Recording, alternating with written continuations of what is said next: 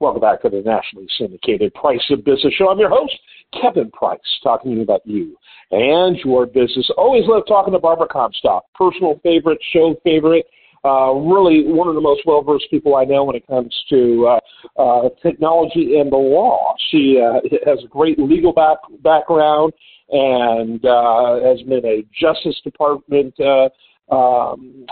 official. She's been a member of Congress. She served in the legislature in Virginia, and but a big focus of her career, both I would say throughout your political career, but even more so since, has been the war on free speech and the war on consumer choice, and you advocating for consumers. I'd say that's been your biggest focus since leaving Congress. Oh, exactly. Well, and also while I was in office and even before, because, these technology products are the products that make our lives easier and allow us to, really, work, educate ourselves, and really, democratizes, all of these products and expands opportunity to, people, not only in our country, but all around the world. And this trial that began last week, a week ago today, it's really a landmark trial that really exposes this new view of antitrust, which is not focused on consumer choice or consumer welfare or any type of consumer harm, but is very backward-looking, at a time of unprecedented innovation, in this dynamic industry. I just fundamentally disagree with this view of those who want to change antitrust law to protect competitors rather than protecting, consumers. And, when it comes to Google, people use Google because it's helpful. And, we know, and it's certainly been highlighted in the first week of the trial by Google, that there's more ways than ever to search. We all know that, because if you go on your computer or on your phone, if you don't like Google, you can, with a few clicks, pick another search. And, there's all kinds of search engines these days, but people overwhelmingly pick Google because it's helpful and it's been found to be the best one. But if you don't like it, you can change. So this backward-looking case, I think, is going to fail, and because it's really trying to make law rather than enforce the law, which is why the Biden cases, both in the FTC and the Justice Department, have been failing to date. Yes. Yeah, there's a lot of creativity in this Justice Department and in the Federal Trade Commission in particular. Their chairperson has gone to lengths that we've never seen before, clearly hostile to innovation technology. If it's big, it's bad. That's generally how she operates. And it really needs more nuance than that. And the article, by the way, that Barbara wrote about this is at USA Today. Just because Americans love Google doesn't mean it is a monopoly. Biden lawsuit goes too far. Boy, that is the truth. So let's talk about how far they've gone with it. And there is no basis for it, nor justification for it, based on really a paradigm that shift that took place in the 1970s when Robert Bork was working his way through the legal system long before he became a federal judge. He was advocating and talking about really a need to go back to what antitrust laws were all about. Antitrust laws are supposed to be about protecting the consumer. They're not supposed to be a form of crony capitalism where a huge business uses the courts to protect itself from another huge business. Well, right, because you don't want to have, as we've spoken about many times, you want to have market competition in the industries, and the market and consumers pick the winners and losers, not have the government do it. And at a time, when we are so polarized politically, you don't want to have the government or, political people, we always hear about weaponizing the government, and we certainly don't want companies doing that at a time when we certainly see people arguing about that, in all kinds of arenas. We don't want that being done to our businesses, also particularly at a time when China is our main competition in this whole technology field. And technology is what drives our defense industry. It's what drives our business industry. It's what drives our financial, being at the top of the financial world. And if we start chipping away at this on these fronts, it is going to harm us vis-a-vis China, who's now trying to align with Russia. And so we really do need to allow the market and consumers to drive this. And I think the case I do believe is going well. Obviously there's legal experts and technology experts who are handling this, but a lot of those who are the experts looking at this right now are really saying that both Lena Khan and those in the antitrust division right now at the Justice Department are really, since they've failed legislatively to change the law, what they're trying to do is drag these companies through these cases just to go through discovery and drag them in there, make it miserable for them, and just, even though they're going to lose, they want to try and make new law by attacking the companies in the courts. But, they're failing in the courts, they're failing legislatively, but they are just trying to cost the companies money. And, this isn't the way things are supposed to work. Right.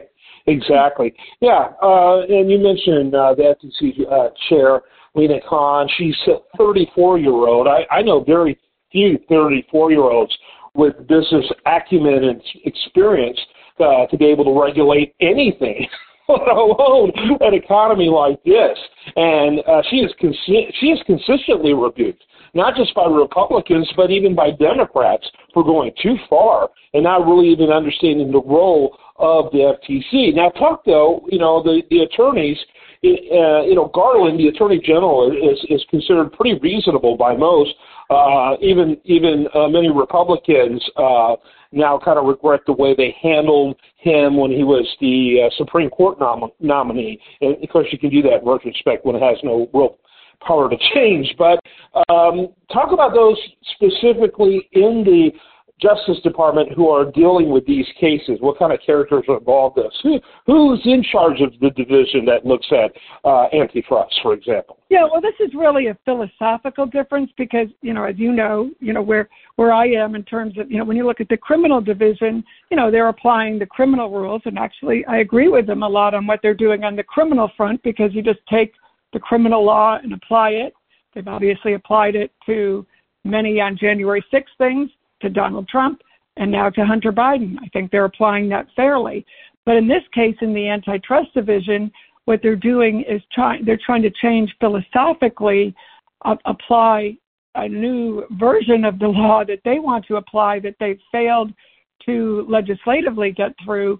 And now they're, instead of this consumer welfare, which has been the law, they've come up with new merger guidelines that they're going back to things from the 70s they're trying to change, and now these cases are proposing new theories.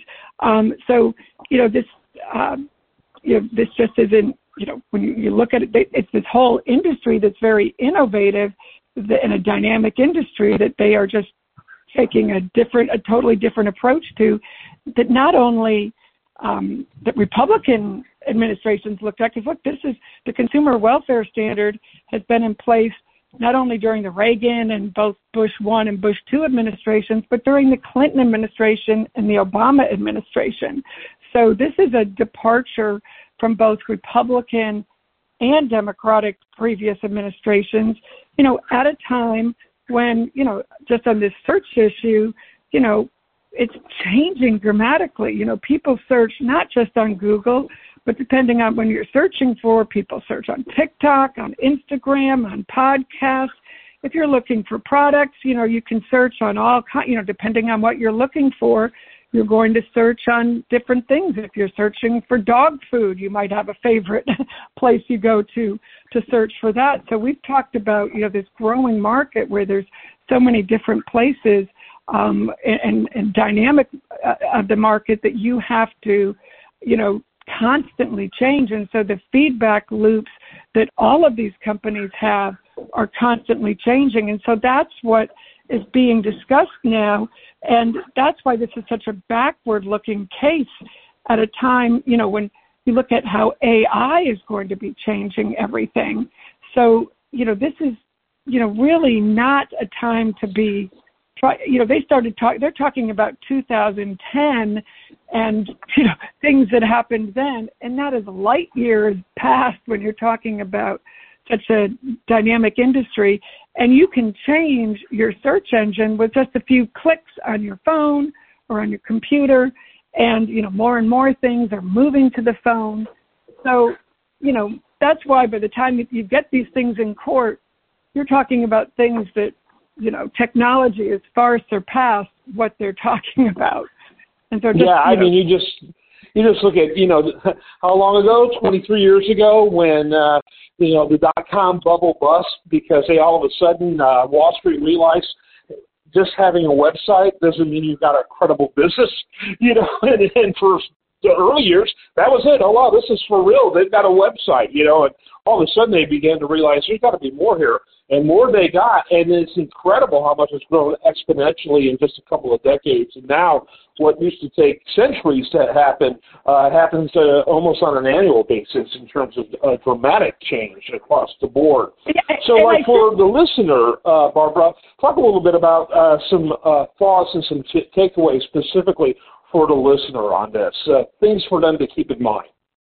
Well, I should point out that even as I pointed out in my USA Today op-ed, even the DOJ's own expert sort of fatally undermined its case because they admitted that when given a choice of default search engines on a new smartphone, consumers voluntarily choose Google 9 out of 10 times. So, why are we spending taxpayer money on this case? Why are we dragging our companies through this? Why have, Google, even though, why are we trying to adopt this European model, which this is the European model they're trying to force on us. And as we've discussed so many times before, the reason Europe doesn't have any of these top 20 tech companies is because they don't have this consumer welfare model that we have in the United States. I guess it's 9 of the top tech companies are in China, 11 of them or so are in the U.S. If we were to adopt the EU model that a lot of these folks at the Justice Department or Lena Khan want us to do, we would fall way behind. And so this U.S. model that has been so good for us to lead the world on, education, on technology, on the financial services, and defense, which is so important these days, have allowed the U.S. to lead the world. And I do not want to live in a world where the U.S. is not the leader in all of these areas, because we live in very dangerous times when the United States and our great companies need to be the leaders in the world. And Google is an American success story due to its innovation and product quality. And, we are in fierce competition in this tech ecosystem, and we need to allow these companies to continue to compete, the small and the big, and this is government overreach at its worst. Misuse of government resources, and it's singling out the American tech sector at a time when global competitiveness really needs to thrive. Yeah, no question about it. Barbara Comstock, always love having you on the program. Final thoughts, what activities you're working on, things you think the listeners should be looking into as we wrap it up.